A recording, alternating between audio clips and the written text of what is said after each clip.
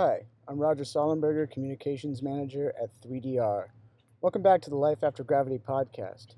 This week we'll be talking about drones in journalism with a widely regarded expert on the subject, Matt Waite, Professor of Journalism at the University of Nebraska and founder of the world's first drone journalism lab.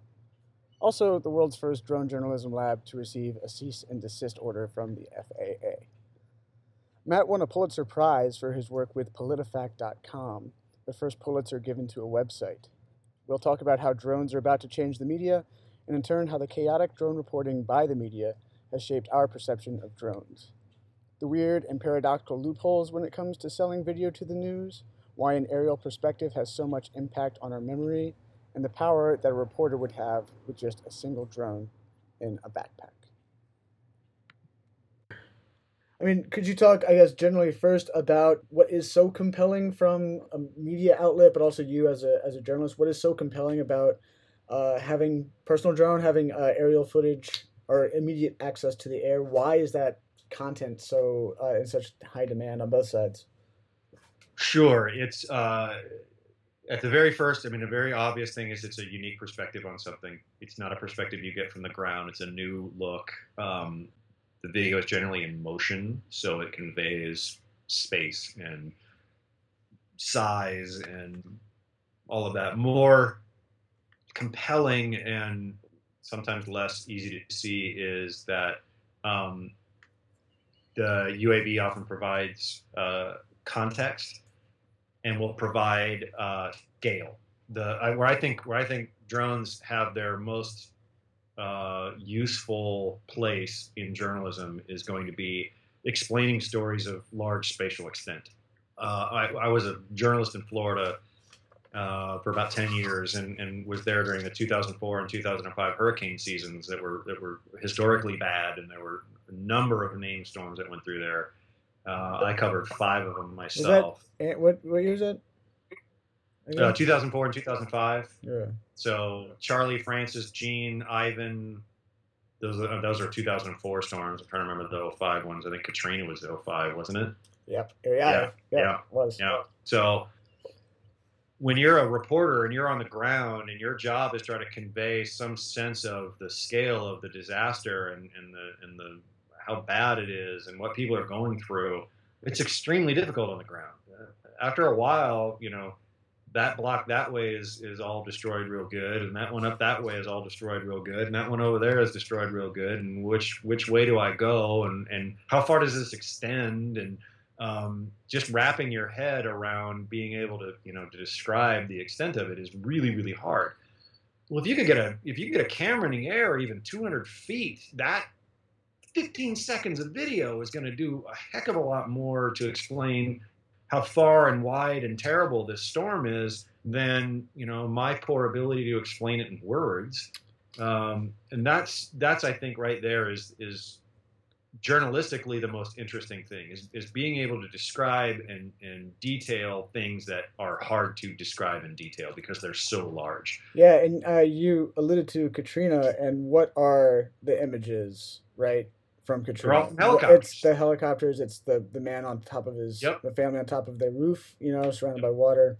I had a friend who was in the Peace Corps at that time, and he was in Kenya, living with a Maasai, and Katrina struck, and he made everybody come into the village to watch the one TV because he wanted to show them how black people were treated in America because they didn't believe him. Wow. And so he brought them all into this bar, the one TV in town. They all watched it, and it was those helicopter shots. He was telling me it's like above that, like they were isolated, they were just stranded, and and they're like, oh, I get it. And it was that aerial perspective. It was not just the sense of disaster, but the sense of isolation and context. And that shot can give you that in a way that you would never be able to see. You'd never be able to really understand. Could you paint some scenes or stories where you've seen drones breaking the news or used in coverage that have been to you particularly momentous? Thinking about that Katrina aerial perspective. The one that I always date myself on, that people ask me that I should say people of a certain age ask me about, is the O.J. Simpson chase through Southern California. people ask me all the time, well, could you have flown along the freeway and looked into the white Bronco? And I'm like, no, really couldn't have. And not only that, until there are, exponential leaps in battery power, following a car chase on the LA freeway is going to be a very short endeavor. So especially at the pace they were going, right? Yeah, exactly. So yeah, natural disasters. There was some really interesting video that a certain competitor of yours that I won't name on a podcast of your company. They flew one into an active volcano in Iceland, and I thought that was fascinating. That was really compelling watching. The drone got melted too. It right? did. It melted completely, which, if you've got budget, hey, chalk one up for the, it's going to take one for the team. But yeah, that was really wild. Solo wouldn't have melted, by the way. Really? It is impervious to volcanoes. And it's not on your marketing materials. I'm surprised. Yeah. It should. It should be. Well, it's a marginal use case. Tall buildings, a single bound, that kind of thing. Yeah.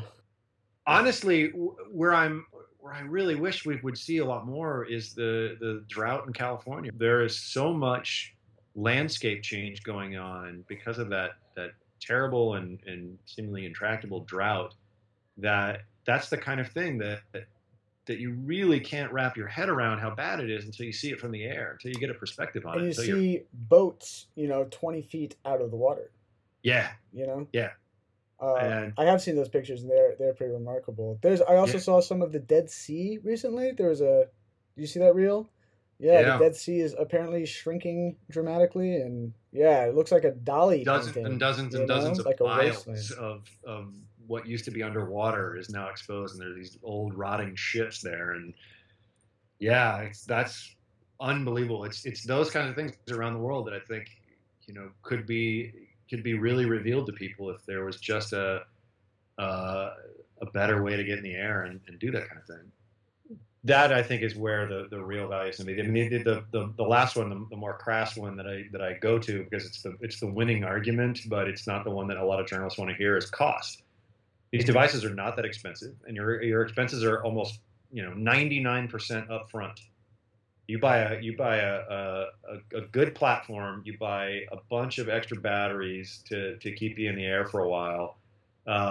Good cameras, all the kit that you need to go out and do something. Your next flight is essentially free. The marginal cost to keep flying is almost zero. Mm-hmm. So that first shot that you get is, there's a lot of upfront cost to it, but the one after that, and the one after that, and the one after that, and the one after that, there's no additional cost to it. If you want to do a manned aircraft, you're talking about $1,500 an hour to rent a helicopter. I saw a memo. I think I may have linked to it off of your drone journalism blog that said, and I'm really curious about this, and there's a memo about commercial use of aerial footage by news media. And so you can't get it yourself. If you're a local NBC affiliate, not without a 333. Without a 333, you can't go up and get it. If you are a hobbyist, however, and you're like, oh, I want to get a good look at, is it the Platte? Is that the river that's there? Yeah. I want to see the Platte. And like, oh, there's this fire over here. I'm going to fly over here and take a look. And I'll capture this. And like, oh, this would be great for the news when they're talking about this story. You can give it to, is this correct? You can give it to the affiliate, and they can use it as long as they don't pay for it. That's correct so far, right? Yeah, actually, it's way weirder than that. You can get paid for it if you don't. You can get paid for it. Yeah, you can get paid for it. You can get paid for it so long as you didn't go out of your way. Yeah, I didn't mean to. Yes. If I you was were in the right flying time in the area and news happened to occur underneath you, you're okay. Yeah. If you got in the car and drove 10 miles to get video of this news event, now you're acting as a commercial operator, and it's not okay. Yeah, and now we're into Nightcrawler territory. Right, exactly. So now it's not okay. It's that distinction of, if you're flying and you just happen to capture news, you can sell it, and what a weird loophole. So would the news entity then, they're allowed to pay you for it? I mean, correct. Is it the bottleneck is open both ways? Correct. And the FAA said explicitly they will not go after news organizations publishing drone video or drone photos. That is such a weird loophole. Well, that one is constitutionally protected. Can you explain can't, the government can't go after news organizations for publishing. There's a Supreme Court decision. Oh, and it just dropped out of my head. Where if a news organization is given information, even information that was illegally obtained, so long as they were not a party to the crime of obtaining that information, they can publish it without fear of the government going after them. So a drone hobbyist can go out and actually violate FAA regulations, getting video, give that video to a news organization, or sell that video to a news organization. The news organization can run it and not have to worry about the FAA coming after them. I can see that First Amendment protection there. Yeah. Yeah. The operator, on the other hand, has got to worry because that's who the FAA is going to go after, and that's traditionally who they have authority over is the airmen in the airspace. Yeah. So the incentive then is for outlets to employ, right, a net of citizen. It does create journalists. a very perverse set of incentives. Yeah, yeah, that's interesting, and not in the interest of safety either. No, yeah, no, and that really worries me. Do you see this opening up a pretty big new can of ethical concerns for journalists? Yes and no. It's a new phase in an old argument. It's not really that much different than the smoking gun memo that says that the mayor was doing terrible things to this person and blah blah blah. It's just it's a different dimension. It's a different idea. It's a different technology, but it's the same basic questions. That said, there's some freshness and some beauty and some kind of wow factor to video from UAV that I think a lot of news organizations are really hard pressed to let go on by, and they're not doing their kind of due diligence of was this illegally obtained and is there a compelling public interest to it, and is that going to outweigh the crime that occurred to get it? I don't think they're doing a real serious job of answering that question. What about also the immediacy of it? I mean, not to plug our company, but with Solo, you can unpack it in a minute and you're up in the air. Yep. And there's something that's for a journalist, I think, would be super compelling about that, but also raises a bunch of other questions. You're smiling, so. So when I first started this back in 2011, I talked to a lot of people and I said, someday journalists are going to be able to go to a scene of a news story, and in their backpack, they're going to pull out a UAV, and it's going to go off into the air, and they may even have like a pre-programmed flight pattern in their phone, and they're just going to hit a button. It's just going to take off. It's going to go straight in the air, 100 feet. It's going to point in the direction they want it to point, turn the camera on, do their thing, and then come right back down, and they're going to pull the memory card out and do something on a laptop and send it off back to their central office, and it'll be on the internet, and everybody will see it. It'll be way to go. I mean, this sort of Periscope, live streaming from your smartphone kind of idea. But it was the idea of that you had a backpack and you could just bust it out.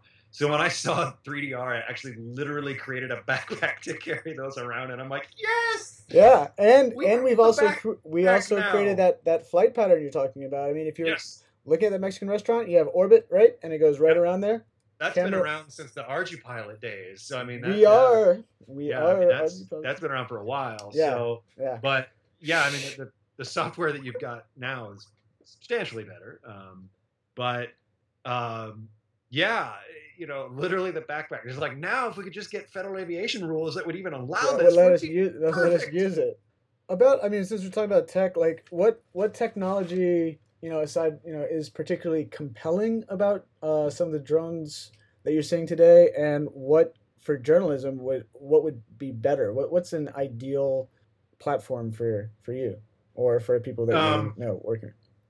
Well, I think the ideal platform for me is going to be very different from the ideal platform from a newsroom. I'm going to be the one like mucking around in the docks looking for the way out there type stuff. I'm going to be tweaking settings. I'm going to be the one violating the terms of service and things like that. Like that's that's what I do. So open, something hackable and Yes, open, I'm and I'm yeah. I'm looking to push things to their limit. I'm looking to outgrow things in a hurry and want to move on to the next step. So I think extensible, hackable, open um, are very desirable characteristics. I'm looking for easy to fly because they are. If you are flying, manually, you're flying with human being in control. There are a lot of ways you can get into a bunch of trouble and end up smacking the side of a building or hitting a tree or doing something you don't want to do. Yeah. And a lot of that's practice and time and training and things like that. But for journalists and for journalism, the number of people that you're going to have, they're going to get good, legitimate, time consuming training to be able to fly these is going to be fairly limited. So I would envision a platform that had like pre-configured automated flight profiles where a person could sit with a laptop and they could say, okay, I want you to go straight up 100 feet in the air, move out laterally to the north 150 feet, and orbit a spot there, and then come back, and then just push a button and it happens, is probably going to be ideal. Yeah, Uh, so drawing I, waypoints, drawing flight paths on a tablet, yeah, where it executing gets a where it get that's clearly possible now. Where I get worried is the kind of redundancy and emergency procedures on those things, because I can foresee a day where the person taking the UAV out into the field, and this is not just journalism, this is all different industries, but the person taking the thing out into the field is not going to be a long time skilled pilot, mm-hmm. and so their ability to deal with emergency situations is going to be fairly limited. And so when we get to a day where the person can control this from a laptop, or the device itself is smarter about what to do about its surroundings, that I think is the day we're going to get there. And what I mean by smart about its surroundings, we're probably going to have some kind of air traffic control system that comes along. It's going to be at lower altitudes. So if there is a low flying helicopter in the air, these devices become aware of it and just get themselves out of the way. The ability for these devices to recognize mechanical failures and deploy some kind of, if it's just not just fly back immediately, deploy some kind of arresting parachute to keep it from, pitching down at Yeah. terminal velocity into the ground or into somebody. Shut off the props, turn off the battery, and deploy a parachute and fall to the ground gently. But then you start talking about ease of use and safety. I think ironically, as they get easier to use, the people using them become less safe themselves, Yeah. right? Either because they don't have the experience and they think they can do it, or because they rely this is easy. They rely on the autonomy or something, and they can feel they can turn their mind off. So I think that autonomy actually in software can rise up to take control of more of the aircraft, as they've been doing with manned flight too. I mean, Yeah. like there's 90% of your flight time on a commercial airline is actually just a robot. Yeah. Takeoff and landing is the only part that the pilot actually takes part in. Yeah. It's But so like, yeah, the software can make it safer, yeah, taking no doubt. less of that responsibility off of the user. There's a whole area that when you get your manned pilot's license, you got to study. It's all about it's crew management and decision making management in the aircraft. And there's a whole section of things that people think that usually lead to problems, and a lot of it is like invulnerability, like you just can't be harmed. And you have to recognize when you have this kind of swashbuckling sense of invulnerability and what to do about it. And literally there are questions on this FAA knowledge test. It's like, what is the antidote to invulnerability? And the answer is, it can happen to me. And these are the kinds of things that, if you're thinking ahead to the day when the FAA has a knowledge test for UAS pilots to become certified to use them, as it is under the notice of proposed rulemaking that filed in February, those are the kind of questions you're going to get asked. You're going to get asked. Yeah. It's going to be how to combat feelings of I don't have to follow the rules. I'm invulnerable. I can do this. I'm a better pilot than this, and things like that. You're going to see those come up again because it really is. It's surprisingly similar. Now that you say this, it's surprisingly similar on the ground and in the air. Yeah. That the more skilled you get, the more bold you become, and the easier it is to lead yourself into situations where bad stuff's going to happen. Yeah. I don't have to think about it anymore. I'm an expert. If we could go to the other side of the coin here with drones and the media, and that drones get the story, but they, at least right now, they also are the story. Yeah. And I remember CNN got an exemption from the FAA to film at Selma with Yes. the 50th anniversary, the walk across the bridge. Yes. And they flew there, and they were honoring the men and women who demonstrated. And Jon Stewart, when he Jon Stewart, called them on this, and they kept calling. CNN kept calling attention to the drone. Again and again. The drone was the news item, and it wasn't so much about this momentous anniversary. So the drone's on two sides, and I know that it's still sort of a novelty, but could you talk about how the media not only uses drones, but how they cover drones and what they're getting right, what they're getting wrong? Yeah. The media coverage of drones, to be kind, is sort of chaotic. It really ultimately depends on who it is and what it is, and kind of the kind of overall voice and tone of the organization. There are some journalists who are covering the space and are doing a really good job, and have a pretty wide-eyed and balanced perspective on it. That these devices are going to be a big part of our future. They're going to have a big impact on the economy, but there are also some very large questions of safety and airspace regulation and who are privacy. Some of those journalists that are doing a good job? Jack Nickus at the Wall Street Journal is one that comes to mind. Ars Technica is doing a fantastic job. Yeah, they're doing a great really job. poking holes in a lot of media narratives that are out there. Yeah, recently they've been on it. Yeah, there are some folks at the Washington Post that are doing a good job. There are some that are not. CNN is doing such for a company that is working so hard to get this technology. They're really working at their opposite purposes in their newsroom by some of their coverage. They are hell bent on turning everything into a terrorism story, and so this past weekend there were 3 sightings. Planes coming into JFK had spotted them, UAS flying in the area, and some of them were flying at flight levels that they shouldn't have been at. Just period, end of story. And CNN wanted to turn that into, are terrorists trying to bring down planes at JFK? We talked to a alleged law enforcement authority who speculates wildly without any evidence at all. And that happens. It happens all too much. On the local level, what you're generally getting is somebody who was handed a story that day and knows absolutely nothing about it, and you sort of get what you get. They might do a reasonably decent job of trying to understand what the rules are and what the situation is, or they might have a really wrong impression. It just really depends on who it is and what day it is and how much time they have and all of that. So, yeah,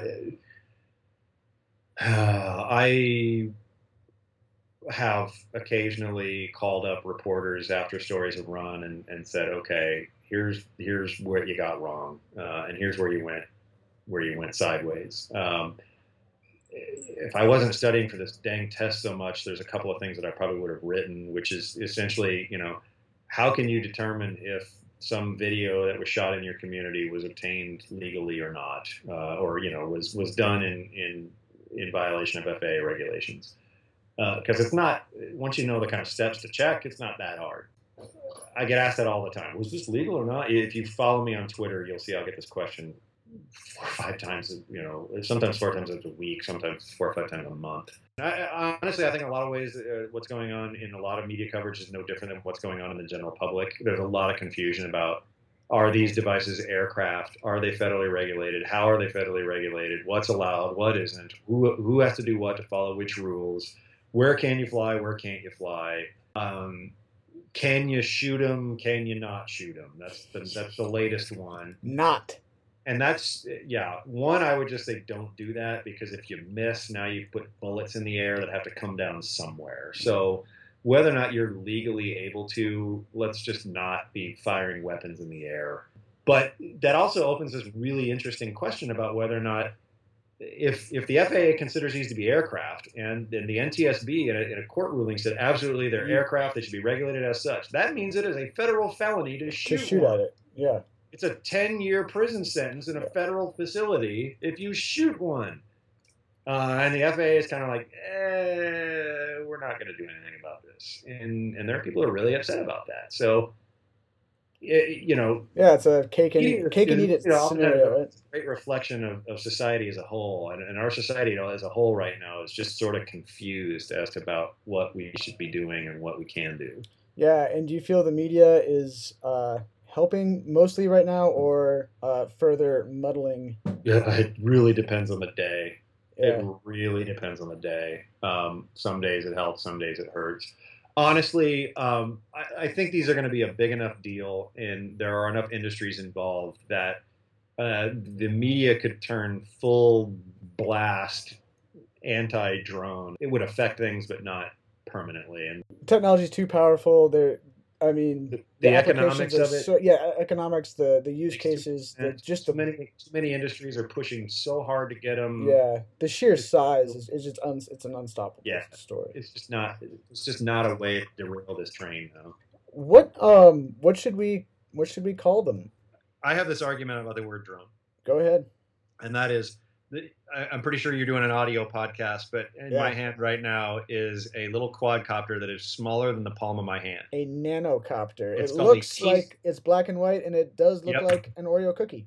Yep, it is. It's called a teeny drone, and I think this actually is smaller than a nano drone. It's like a femto drone or a pico drone or something like that. But this, to a bunch of people, they're like, oh, that's such a tiny little drone. And I'm like, okay, if this is a drone and a $130 million global hawk that's the size of a 737 is a drone, then the word has no meaning anymore. Yeah, you're right. But are we going to get rid of a single syllable word in exchange for UAS or RPAS or something else? No, probably not. Also, and who's there's a question about who's the we, I mean, like that, it's out. There's no, Well, and I would define we as the general public that sort of gloms onto language and standardizes it. Yeah. It's interesting. For about the first 2 years that I had the Drone Journalism Lab website, I would get a pissy email about once every 6 weeks from somebody going, well, you get a lot more respect if you didn't call them drones. Whatever. It's fine. It's a word. Yeah. I poll our audience every now and again on this question, and the response is so split, and people are really opinionated. Either way, they're incredibly opinionated about it. And this is one place where I'm not. I just sort of I change the word. I use them all interchangeably, and I generally change them by the people that I'm talking to. So I was I was at that same event you were at in Washington, and was talking to lawyers and regulators, and I used UAS the whole time. If I'm talking to a general audience, some kind of community group that wanted me to come in and talk about them, I use the word drone because that's what they know. I don't see a solution to this anytime soon. I call them flying robots or flying cameras, just to get out of that argument and just stop it. Yeah, you're asking the wrong guy on this one. I would call him whatever. I mean, yeah, and semantically, how then, how do you differentiate between that little Oreo copter and a global Yeah, I hawk? mean, this is actually a really hard problem because this is something that the FAA is going to have to deal with because they've been leaving the RC community alone for so long. Well, what's the difference between a remotely controlled aircraft and a drone?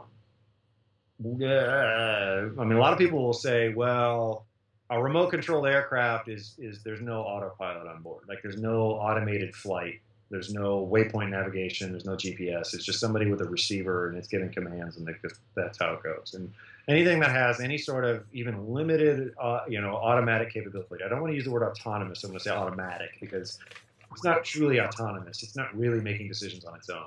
Hmm. It's doing things that you told it to do, and you don't have to control it while it's doing it. Well, any kind of limited automated capabilities, I think, makes it rise to some other level. So even a limited like return to home function, the controller goes dead, it will fly back to its original takeoff spot and land itself. I think that qualifies as UAS, but that's an awful thin argument. Yeah. It's the problem with that argument is there's no real good answer, and every one of them are weak. There's not a bright, shining line that just says, "Here it is. It's And this I or mean, this." that What is other?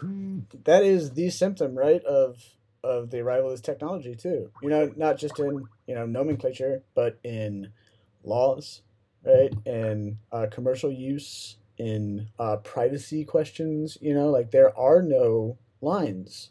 It seems this has Yeah. just burst onto the scene, and it seems almost Well, impossible that lines from where I am sitting, that lines will be drawn anytime soon.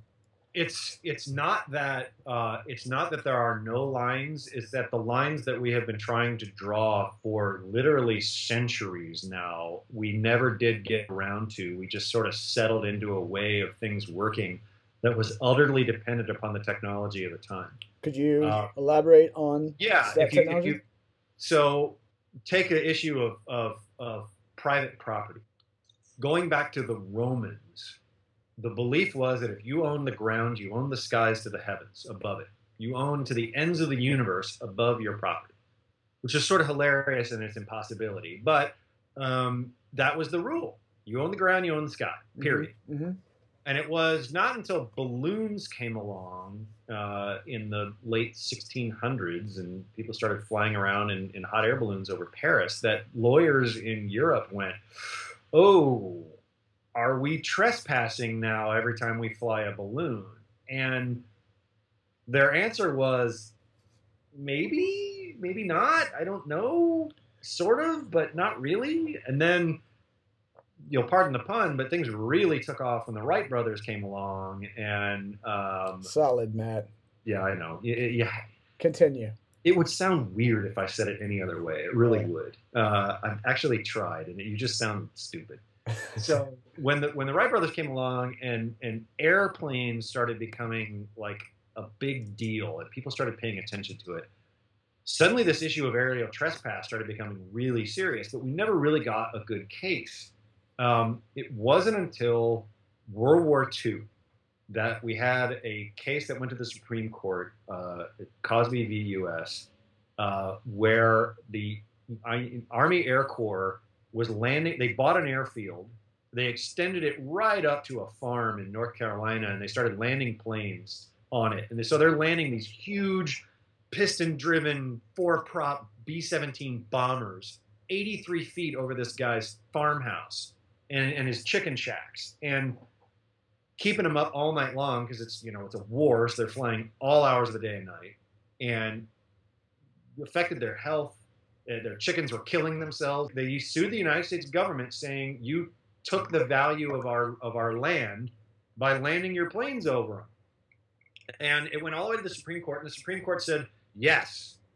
By flying really low over a property, you have destroyed their enjoyment of that property and made it impossible for them to use it anymore. So it constitutes what's called a taking.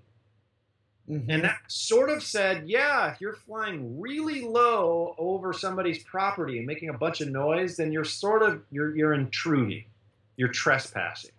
but not really. And it never really said, okay, at 83 feet you're trespassing. This is trespassing. Yeah. Not. And it never really said it has to be this level of noise, or so many chickens have to. Yeah, you have to freak out themselves. So in that decision also, it kind of established the idea of the 500-foot ceiling of the national airspace. That at 500 feet, that's what planes kind of had to be at, and that's what we sort of glommed around.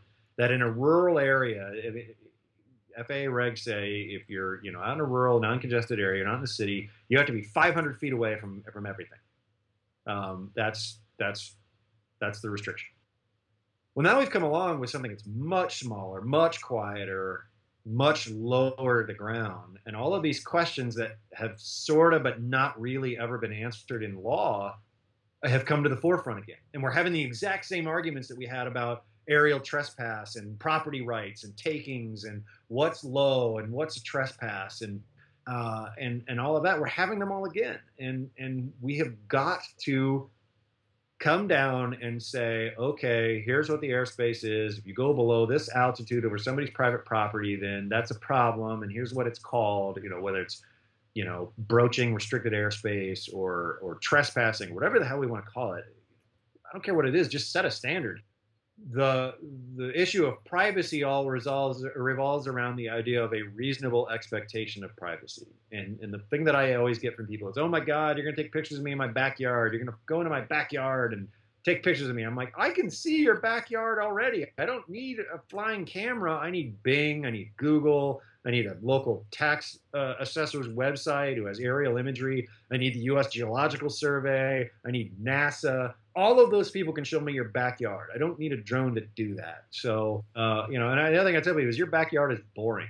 My backyard's boring. The most exciting thing I do in my backyard is garden and grill. If you want to watch either one of those with your drone, go right ahead. If you really truly look at privacy law and our freakouts about privacy and technology, and you look at issues of aerial trespass, all of these arguments have happened before. They've all happened before. They were just all predicated around a different technology or manned aircraft and what it required to use manned aircraft. We're just going through it again, and we've managed to have a thriving air commerce system in the United States for a very long time without anybody completely losing their minds. We will do it again. It's going to take some time. It'll probably take a few lawsuits, and we'll get there. It's just the way of things in this country. Yeah, it's a messy process. And long. Yeah, totally. Speaking of, Matt, I think I've kept you for an hour and a half here. I love talking about this stuff. So I know, man. It's great talking to you. You're animated and so knowledgeable. I really enjoyed it. Thank you. Yeah, thank you. And take care. Hope to talk to you soon again. Holler when this goes online. I'll let you know, man. Really will. All right. Bye. Take care.